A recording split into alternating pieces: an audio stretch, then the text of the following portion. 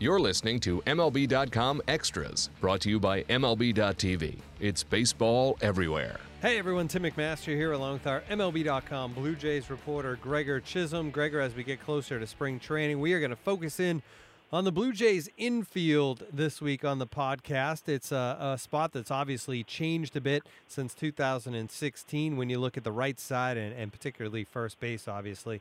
But before we dig our teeth into that, we got to look at the outfield quickly because as we record this, I guess the ink is not yet signed yet, but Jose Bautista appears headed back to the Toronto Blue Jays.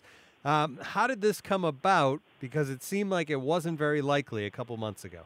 Yeah, it really took a long time to get to this point. There's no question about it. And really, in a lot of ways, this wasn't plan A, B, or C for the Blue Jays. I mean, the first priority was to re-sign Edwin Encarnacion once they realized that wasn't going to happen. They tried to move on to Dexter Fowler, and that didn't work out either. And eventually, here we are in the middle of January, and the Blue Jays are still looking for a middle-of-the-order type bat. They had at least one hole, possibly two in the outfield. And Bautista was the best player available by quite a long stretch. And from Bautista's standpoint, I don't think he ever really wanted to leave town. I think he was the one who was hoping that this would work out all along. But certainly his first priority was to get a multi-year deal somewhere, multi-year guaranteed deal somewhere.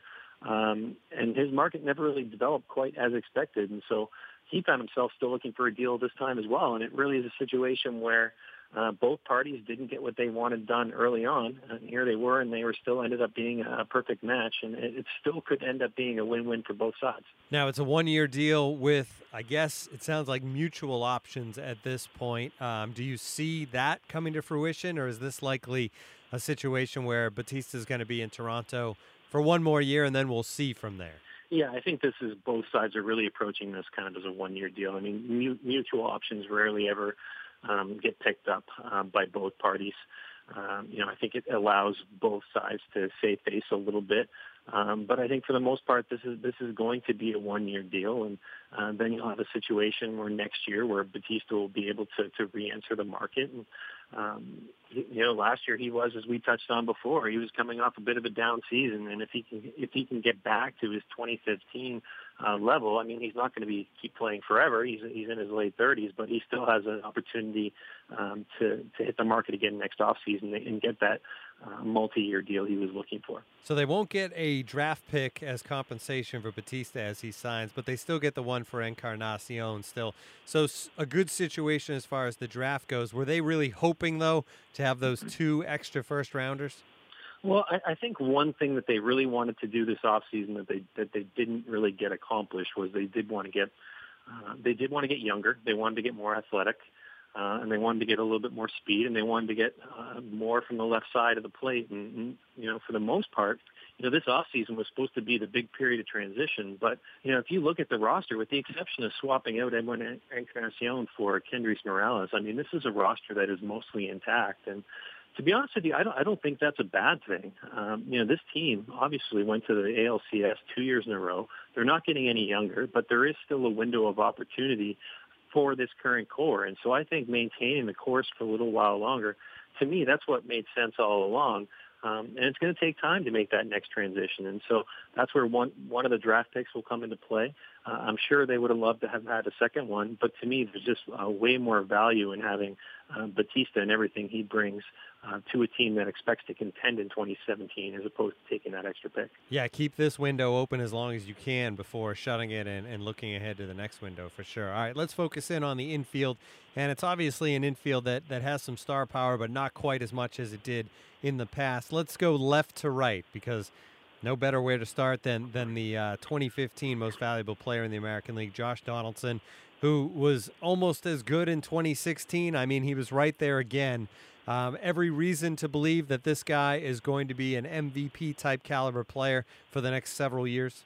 Yeah, and I mean, you look back now the last 4 years, he's finished top 10 in the MVP voting dating back to his final 2 years in Oakland. And the one thing that you can really depend on, or at least the Jays hope you can depend on, is this is a guy who's been able to answer the bell pretty much every single day. I mean, he's been in I think 154, at least those games in each of the last 4 years as well. Very, very durable.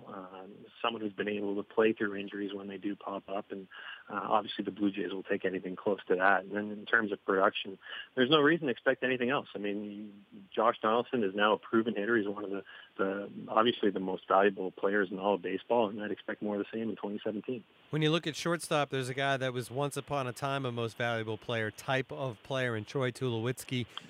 In his time in Toronto, since they got him at the deadline back in 2015, he hasn't really played up to that level, but he's still a very good player when he's healthy. Is that the biggest issue with Tulo, somehow getting him so he's in the lineup 140 times this season? Yeah, that's certainly one of the main issues. And then, even last year, for the most part, he was able to stay healthy. He still had that one stint. But especially after he came back from that, he was able to put together a decent season. But, the tale with him, I mean, everybody knows that you're going to get the Gold Glove caliber defense. That's there. That's as consistent as it gets. But we've really seen, two different sides of Tulowitzki at the plate since he joined the Blue Jays in Toronto. And, last year he got off to that very, very slow start where it really looked like he was totally lost to the plate, and there was some legitimate questions about whether or not he was going to be able to get it back. I mean, he just did look that bad for a pretty long stretch. But then, later on in the season, from the middle of May on, he really turned things around and started to show the Tulowitzki of old, not quite at that level that he was at in Colorado, but still a very plus bat. And the Jays are going to need more of that latter stages to really come through this season, especially if they're going to bounce back after, somewhat of a disappointing offensive performance in 2016, despite of all of what they accomplished. And you replace that Encarnacion with Morales, someone else is going to have to come up and step up. And Tulowitzki does have the talent to be that guy. And it's going to be interesting to see how much upside there is left in that bat. In 2016, because of injuries, Toronto started the year at second base. They had Ryan Goins, Darwin Barney, and they were just kind of waiting for Devin Travis and hoping that Devin Travis would be the guy that showed sparks of being great in 2015. Now you got a full season coming of Devin Travis, and he's going to have a full spring training. How important is that for him? That's going to be big, and staying healthy is going to be similar to Tulowitzki. It's going to be very, very big for Devin Travis and very big for this team because the Jays don't have a prototypical leadoff type guy.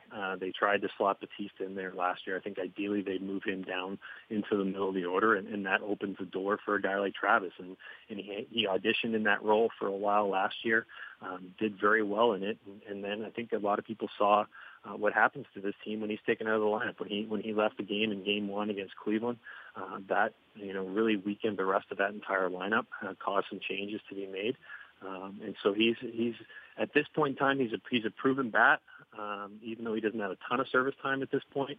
But for the most part, I think people know what to expect from him as well. It's just a matter of him staying healthy on the field and having the time to actually show that. And that brings us to first base, which is the biggest difference from 2016. Instead of Edwin Encarnacion, you have Kendrys Morales, you have Justin Smoke on this roster, you have Steve Pearce as well. How do all those guys fit into the first base DH role?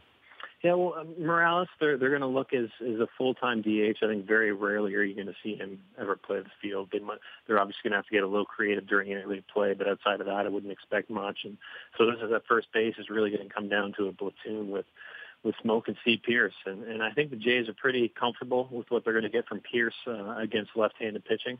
To me, the big question is whether or not Pearce is going to force his way into getting some playing time against righties as well. And really that all comes down to how well Justin Smoke starts the year. I mean, the Blue Jays put a lot of faith in Justin Smoke around the All-Star break last year when they gave him a 2-year extension that really kind of came out of nowhere.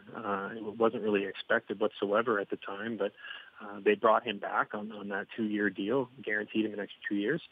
And he's someone who's had an awful lot of trouble making contact. I mean, the power is there. I guess you could say the upside is there, but he's not a young guy. He's someone who's tried to put it together at the big league level for a very long period of time. And so, if he starts off well, he'll secure that job. If not, then Steve Pearce, if he's able to stay healthy, might become a little bit more than just a platoon player over at first base. So with Smoke and Pearce at first, and Morales obviously is the DH, you look at the bench here. Is there room on this 25-man roster for Ryan Goins and Darwin Barney, or is that a bit of a battle in spring training?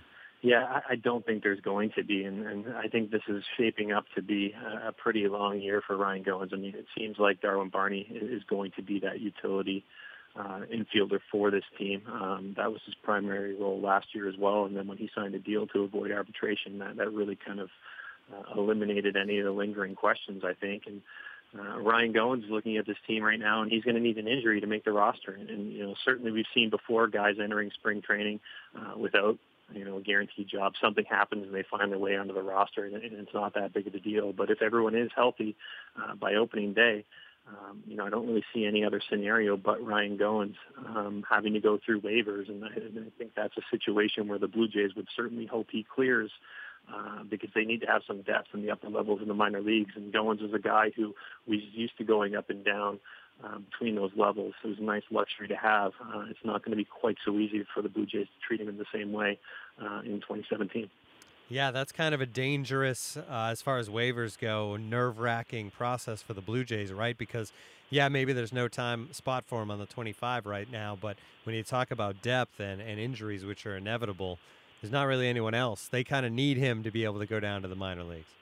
Yeah, exactly. And it puts a player in limbo, too, for a long time. I mean, that's there's been a few players here over the years who have had to go through that waiver window multiple times in one season, and it's never pleasant, but particularly for this organization. I mean, that's just the exact role that Goins has had for a long time, where he's been that guy, that glue guy, that 26th man who's been able to go up and down. And when you take those options away from him, it makes things a lot tougher. And in this case, a lot tougher on both sides. All right, great stuff as always, Gregor. This has been MLB.com Extras, our Blue Jays edition. Next week, we'll tackle the outfield, and of course, we'll talk more about Jose Bautista when we get to the Blue Jays outfield a week from now. All right, for Gregor Chisholm, I'm Tim McMaster. Thanks for tuning in. MLB.tv Premium, the #1 live streaming sports service, is celebrating 13 years. Watch every out-of-market regular season game live or on demand in true HD. Real-time highlights, live look-ins, pitch tracking widget, and more. MLB.tv Premium includes a free At-Bat 15 subscription. Watch live baseball on over 400 mobile and connected devices. Watch at home, in the office, or on the go every night on every device. Blackout and other restrictions apply. Visit MLB.tv for details.